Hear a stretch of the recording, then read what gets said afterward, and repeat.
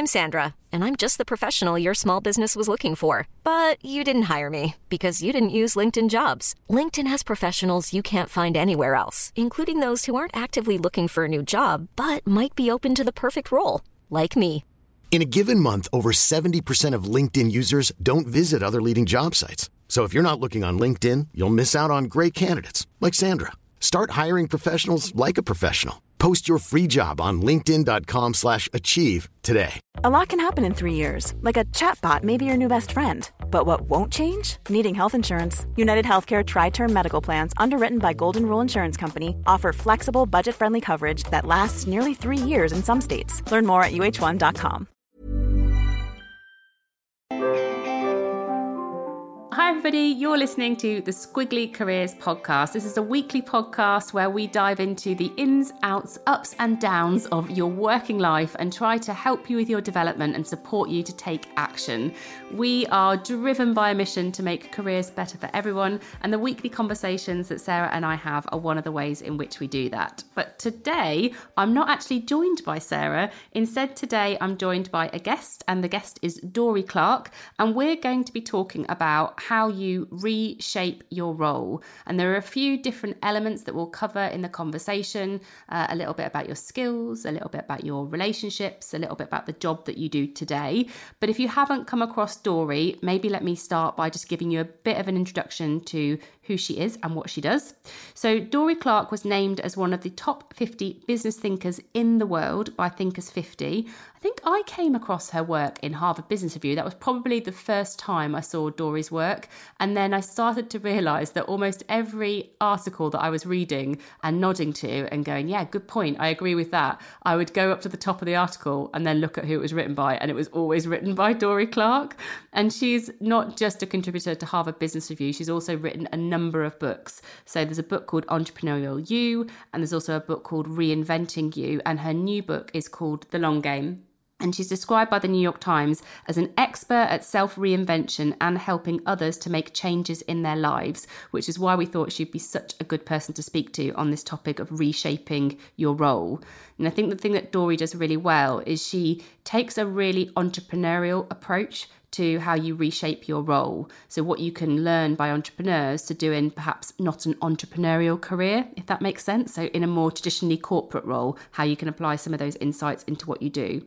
Some of the things that stick out for me in the conversation that you're about to hear, she talks a lot about how side bets or side projects, whatever you want to call them, how they create options for you. And the point that really resonated with me was she was talking about in careers full of change, which, you know, you could call squiggly, when you only do one type of work in one place, you're perhaps more exposed to those changes and a bit more vulnerable. But when you have side bets, whether that's volunteering or some stuff that you do on the side, it increases your resilience. So I thought it was quite interesting how you could proactively reshape your role to give you more resilience. She also talks about the benefit of 20% time, which I know is something that lots of you probably will be familiar with because I think Google has really popularised this term. But we take it a bit further, which is 20% time might exist in your role if you have quite a progressive employer that allows you to spend 20% of your working time on something else. But if that's not possible, you can still sort of apply that principle to your time more generally. So how could you take more of your time and spend it in a way that could help you to upskill, reskill, develop different skills in different areas? So there's some interesting conversations that we have around that. And the last thing that I think you might find useful, I hope you find useful, was all about reshaping your relationships. And we talk about the difference between reactive, reciprocal, and random relationships and why investing in all of them is really helpful in reshaping your career. So I hope that you enjoy listening. I hope there are some things in here that would stick for you. Would love to hear from you as well. So at the end of the episode, I'll come back and just give you all the contact details and let you know what Sarah and I are going to be covering next week, because it's an interesting topic we're going to be covering in next week's podcast episode. So hopefully this will be useful and you'll be listening to that one too.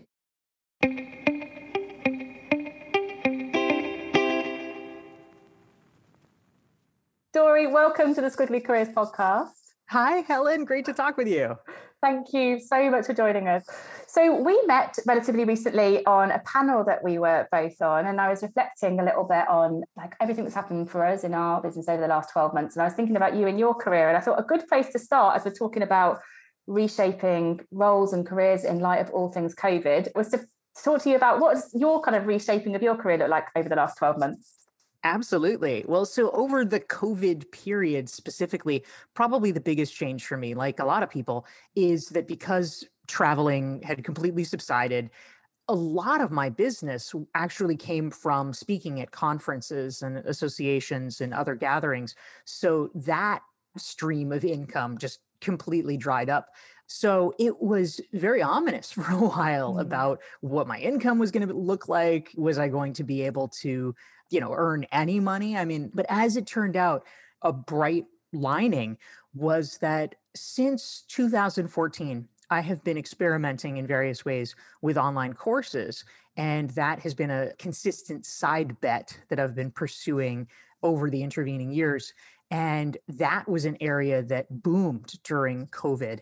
And so I feel very fortunate. And I wondered, in looking back over the last 12 months, whether there are any things that you have reflected on through going through that experience, which could also be helpful prompts for other people to reflect on in terms of their career, to help them reshape their roles and careers going forward.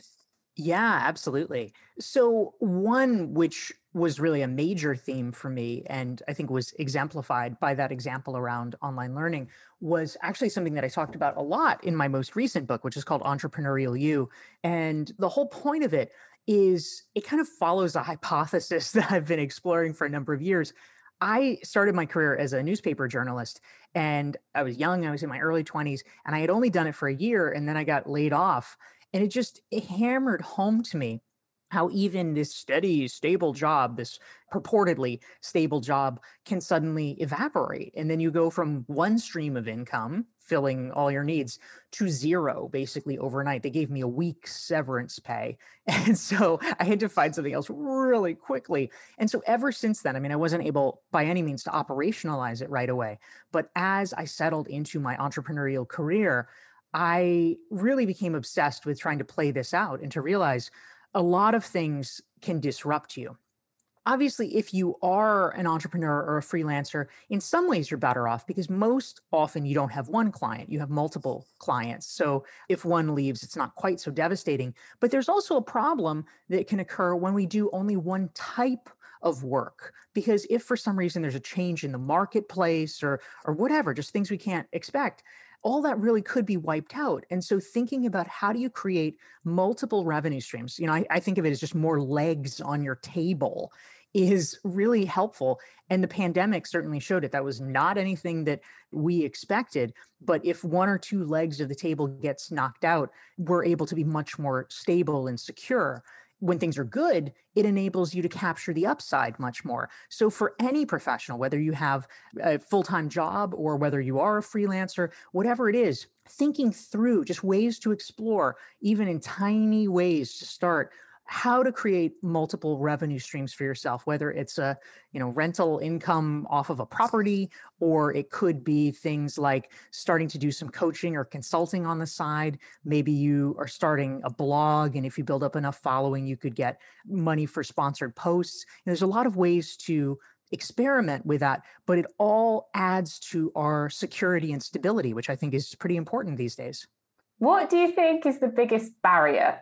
I am a little biased, I'll admit, with this, because I sort of take umbrage at the idea that anything is like a kind of you have it or you don't have it sort of thing. So I'm a much bigger fan of just focusing in on mindset, because I believe that for anybody who wants to learn and is actually willing to commit themselves and said, yeah, sure, of course, if I study it, of course, if I practice it, I can do it. I really respect that and admire that, because, there is certainly a group of people out there that say, oh, well, when it comes to entrepreneurship, you either have it or you don't. And it's just like, what are you trying to do there? Is that like just trying to make yourself feel better, or some sort of passive aggressive way of dissing people? Like, come on, like, it's ridiculous. People can learn to do a lot of things. This is not rocket science. This is just like, okay, come up with an idea, you test it out, you see if people want the idea,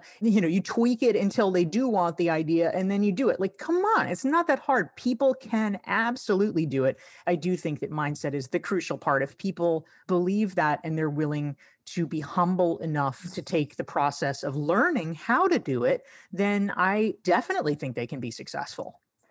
So if people are listening and they're thinking, okay, either because something's happened to me, I need to sort of reshape my career, or because I proactively want to, I guess one of the ideas we've talked about is think about how you kind of diversify yourself in your career, and also how you can kind of have multiple streams of revenue from your career.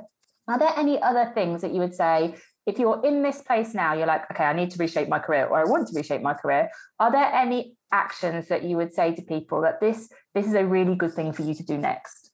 Well, one of the things that I actually talk about in my newest book, which is coming out in September, it's called The Long Game, How to Be a Long-Term Thinker in a Short-Term World, is I have a whole chapter devoted to 20% time, which is a concept, of course, popularized by Google. It was originally created by the company 3M, which invented Post-it notes. The idea is that they allow employees to devote, in 3M's case, it was 15%, in Google's case, 20% of their time to sort of experimental projects. Now, one interesting thing, I have talked to some people within Google, and they say, oh, that's not really a thing anymore, blah, blah, blah, blah. And then I talk to other people within Google, and they're like, oh yeah, I do that all the time. And I think it's so telling, because the truth is, even at Google, which is supposed to be the epicenter of this 20% time, there's still plenty of people that are not seizing the opportunity for something like that. So you do have to be self-motivated in order to make it happen. But it's like that in our own careers. And I think that we have to be the drivers of that. And so I have done this in my own career, and I really believe it's important for other people as well. What I love about 20% time is you need to have the freedom to experiment. And that includes the freedom to fail, because of course, when you're trying something new, you have no idea how it's going to come out. It could be an amazing success. It could go nowhere. We don't know. But if it's only 20% of your time, it is not going to cripple you if it doesn't work. You never want to put too much on the table and then, oh, well, you can't afford for it to fail because the results would be catastrophic. It's not like that. If you feel a freedom to play around and to experiment and to find the thing that might be the right thing for you, whether it is, oh, I'm going to start an online class, or, oh, I'm going to, maybe I am going to start real estate investing on the side, or people seem to like my photography. Maybe I could do some headshots or some portraits of people on the weekends, whatever it is, but you have enough bandwidth to try it out. And that's where you actually can really be successful, because the place where a lot of people go wrong is they jump too quickly to a solution, and then they try to shove it down the throat of the marketplace. And if the marketplace doesn't want it, the marketplace doesn't want it. You need to take the time to find the product market fit. And then when you do, that's when you can lean into it. Often people might think, yeah, well, my company's not Google. My company's not going to give me 20% of my time to go and do my photography business on the side. But I actually think if you think about it a little bit more broadly, and you think about it less of 20% of the time of your day job and more 20% of your time in the, 168 hours a week, what would that look like? I think that, everybody has the 168 hours. And so if you can't get the 20% time in your day job, I think look a bit more broadly into how you're spending your time, and could you create some of it in the weekend or the evening time to go towards those things. Yeah, I think that's exactly right. I mean, it really is, nobody's going to hand this to you. Your boss isn't going to hand it to you. You're not even going to hand it to you. You have to fight for this. I remember very early in my career when I had that first job as a newspaper reporter, and I had a colleague, this woman named Nina. I was 6 or 8 months into working as a journalist, and I felt so busy. I felt so bedraggled because thank you. Yes. I was just like, doing, reporting all the time, doing stories all the time. They wanted, they always wanted stuff. And so I felt like, oh, I'm so busy. I couldn't possibly do another thing. And meanwhile, one day Nina announces, oh, she has a book that's going to be published. I'm like, what? Nina? It was crazy. And so I went over to her. I'm like, Nina, how did you do this? Like, how did you have the time to do this? And she said, oh, when I got home from work, I would just make this my second job. And so, I guess she would like eat dinner at her computer or something like that. But she said, as soon as I got home from work, I would work on the book until about 9 o'clock every night.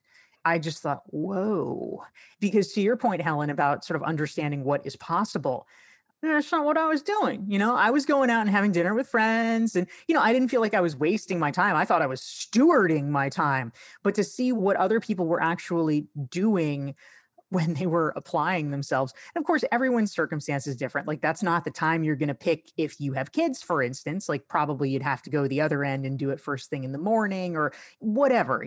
People have different circumstances that they're working on. But just for me to understand that during a time when I felt like I was busy to the brim and I nonetheless had a colleague that was able to make slightly different choices and bang out a book during the same period of time was a bit of a wake-up call for me about what was possible. It was interesting you saying about, you weren't doing it, you were going out and having dinner and fun with your friends. I also think there's sort of like an insight in that, which is that if you do this sort of thing that you might do around the thing that energizes you and that you love, like I happen to love helping people with their careers, so that's how I chose to spend my time. Nina may love writing, that's what she chose to do. But if somebody like loves going out for dinner and drinks and going to restaurants with their friends, that in itself could still be an idea. Maybe they become, some kind of reviewer and that becomes a blog that they could monetize with advertising. So, and then it's always time well spent. It's true. And actually, to your point, I did do that a little bit. Really? I was a political reporter, but I managed to convince my editors because we had a cheap eats column for the paper. So of course it was a rather coveted gig to review the nice restaurants. I never got to do that, but they would give me $25. And so I would not infrequently, as an extra work thing, I would write the cheap eats column because they gave me $25 to buy myself and a friend dinner. I love it. That's brilliant. So the last area I really want to talk to you about was about relationships. And if we are reshaping our roles and our careers, then it also might be the time that we need to reframe how we look at building relationships. And also particularly because of COVID, that we're all building relationships in different ways. You and I met on a virtual panel and other people will be meeting people in other ways. I just wondered if you've got any thoughts of people who might be rethinking about their career and how they invest in the relationships that can help them. Any thoughts to support people with that? Relationships really are a part of playing the long game. You've probably heard the saying that the only thing that sort of changes us as people are the books we read and the people we meet. And, that's the lever that changes how we develop as humans. And I think it's very powerful. So one of the points that I make in the long game is that ultimately, there's 3 types of networking. And for people who don't like networking, what I think often happens is that one variety steals all the oxygen and is what gets talked about. We miss talking about the other 2 types that are much more valuable. So the kind that seems to dominate the conversation is what I will call short-term networking, which is basically like, I need a thing, so I'm going to meet someone who can give me a thing. And I mean, that's just distasteful for obvious reasons, right? We're like, ugh, like who wants to be on the other end of that? Okay. Yeah. So, I mean, I can completely understand, like, if that's what you think networking is, then yeah, it makes sense to not like networking. But what I suggest is that there's 2 other varieties that are much more important, much better, frankly.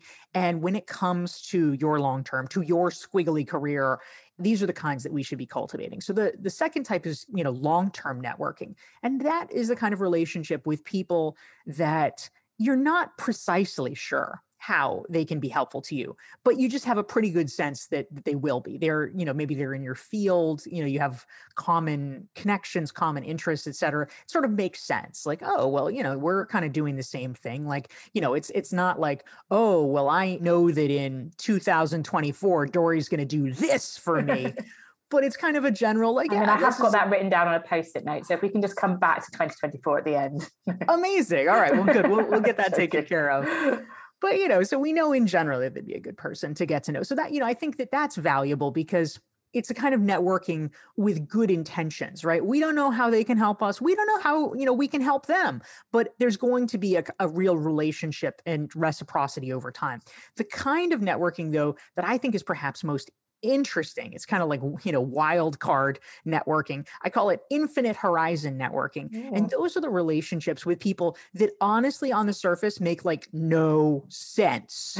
And this is where it gets fun because most people most rational people probably wouldn't invest a lot of time in these relationships because it's like, well, they're an astronaut. So what can they do for me? Like, I'm not an astronaut. I don't want to be an astronaut.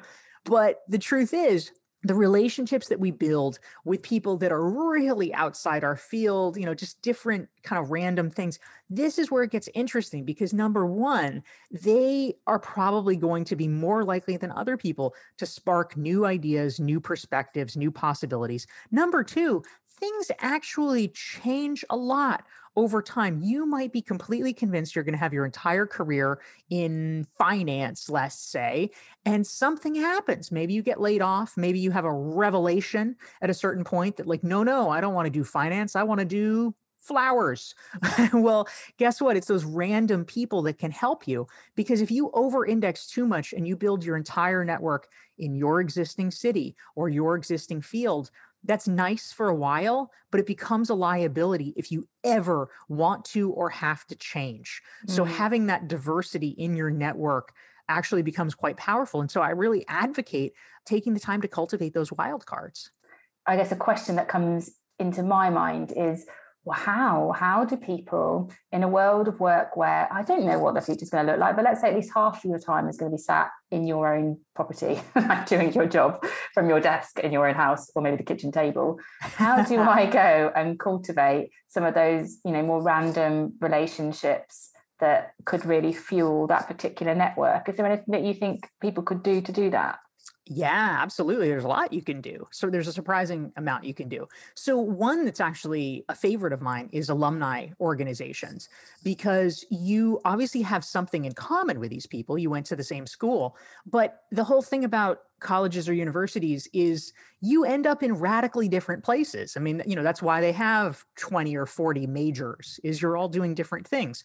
So it's very hard, of course, to connect with someone if you literally have nothing in common with them. But if you can find someone where it's like, oh, well, I also went to this school or something along those lines, being involved in that association basically gives you carte blanche to connect with other people because of a shared tie, but you've now ended up in different worlds. I am also a really big fan. I talk about this a lot in my first book, Reinventing You, of when it comes to the organizations and associations you're involved in, go deep, not wide.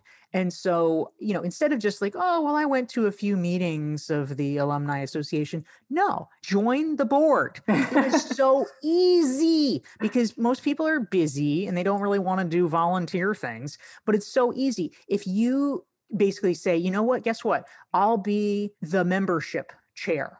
This officially gives you license to contact whoever you want. This is very powerful. Or like, oh, I'll be the program chair. Guess what? You can invite whoever you want to be a speaker. They want to get back to you because it's an honor to be asked to speak for the Alumni Association. These are really amazing ways to do it. Another suggestion that I'll share, Helen, which I have done many times with a colleague, is to organize either a real world dinner when that is possible or a virtual one, equally possible. And I will pick a colleague that either knows a wide variety of people or maybe is in a totally different field from me. And we'll divide the responsibilities. And I'll say, well, Helen, I'll invite 3 people and you invite 3 people. I love that. And the goal is just to cross-pollinate our networks. I love that idea of cross-pollinating networks. And so I've kind of summarized in my own mind, I've kind of gone, okay, so there's the reactive relationships, which are really tactical and we shouldn't spend too much time doing. There's the reciprocal relationships that you want to invest in because they will support your career in the future in ways that you might not even know yet. And then there's the random relationships, which are full of unexpected consequences that you just have to believe that to be true. Yeah, absolutely. Yeah, Okay. It's like pinball. So thank you so much for sharing your insights with us. I think it will really help people to think proactively about how they reshape their career, how they don't become dependent on only one employer, how they prime their mindset for the possibility of doing something else now or in the future, and how they sort of build a network of people around them that can help them in lots of different ways. One of the very last things that we ask our guests before they leave us on our Squiggly Careers podcast, is for a piece of career advice, maybe something that has helped you or something that you think would help our listeners. But I wondered if there's a piece of career advice that you could share with us.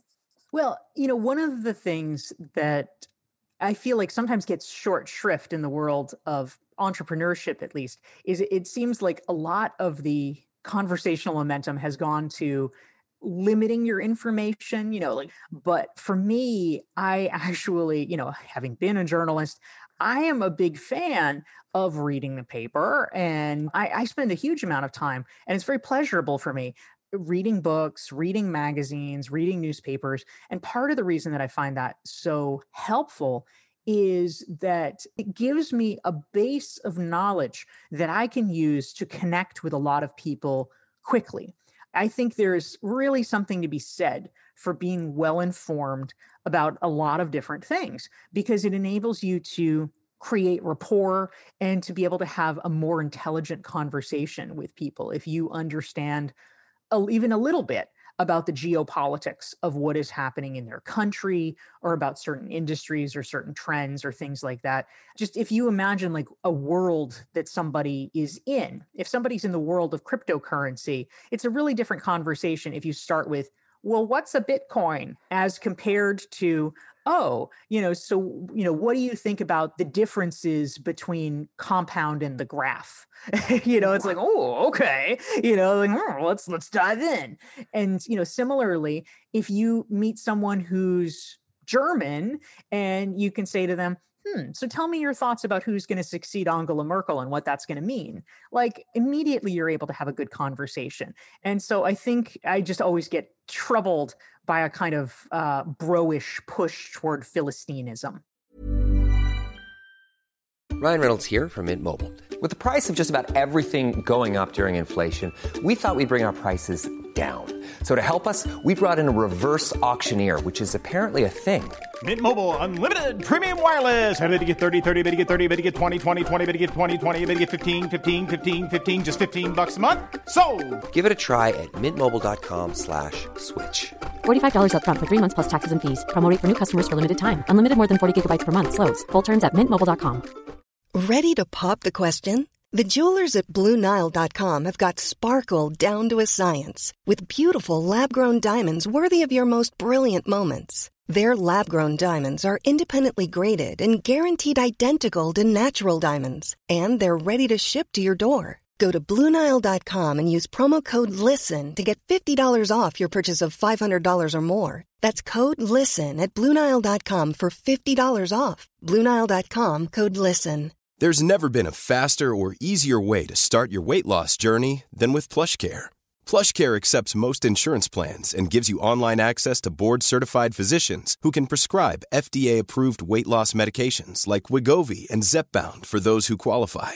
Take charge of your health and speak with a board-certified physician about a weight loss plan that's right for you. Get started today at plushcare.com/weight-loss. That's plushcare.com/weight-loss. plushcare.com/weight-loss.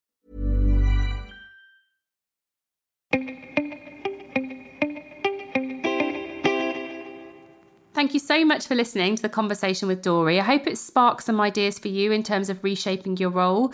I think reshaping sounds quite dramatic, like something has to happen in order for you to reshape your role. But the thing that I took away from the conversation with Dorie is that our roles and us are continually work in progress. And so whether it's, investing in those side bets or really reimagining your relationships, this is a useful continual investment to do in our career to increase our resilience rather than a one-time only or a triggered event that needs to happen. So would love to know what has been useful for you. You can email Sarah and I. We love reading your emails and hearing what's stuck. Our email address is just helenandsarah@squigglycareers.com, and that will be in the show notes as well. We'll also be talking about this topic on Pod Plus, which you can join us with live. So on the week that this episode comes out, on the Thursday that week, we'll do Pod Plus, and we'll be sharing different tools and things that have resonated with us on this topic of reshaping your role. You can also watch that back. If you can't join that session, you can watch that back. All the details, again, are in the show notes, or just go to our website, amazingif.com, and you will find the details there.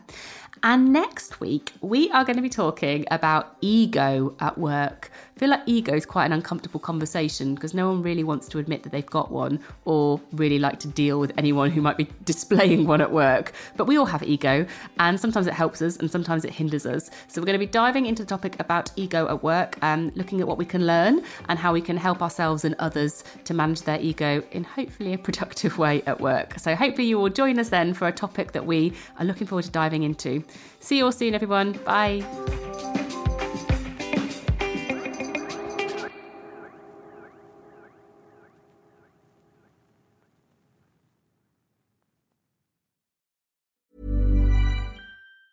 Planning for your next trip? Elevate your travel style with Quince. Quince has all the jet-setting essentials you'll want for your next getaway, like European linen, premium luggage options, buttery soft Italian leather bags, and so much more. And is all priced at 50 to 80% less than similar brands. Plus, Quince only works with factories that use safe and ethical manufacturing practices. Pack your bags with high-quality essentials you'll be wearing for vacations to come with Quince. Go to quince.com/pack for free shipping and 365-day returns. Hold up. What was that? Boring. No flavor. That was as bad as those leftovers you ate all week. Keke Palmer here, and it's time to say hello to something fresh and guilt-free. HelloFresh. Jazz up dinner with pecan-crusted chicken or garlic butter shrimp scampi. Now that's music to my mouth. HelloFresh. Let's get this dinner party started. Discover all the delicious possibilities at HelloFresh.com.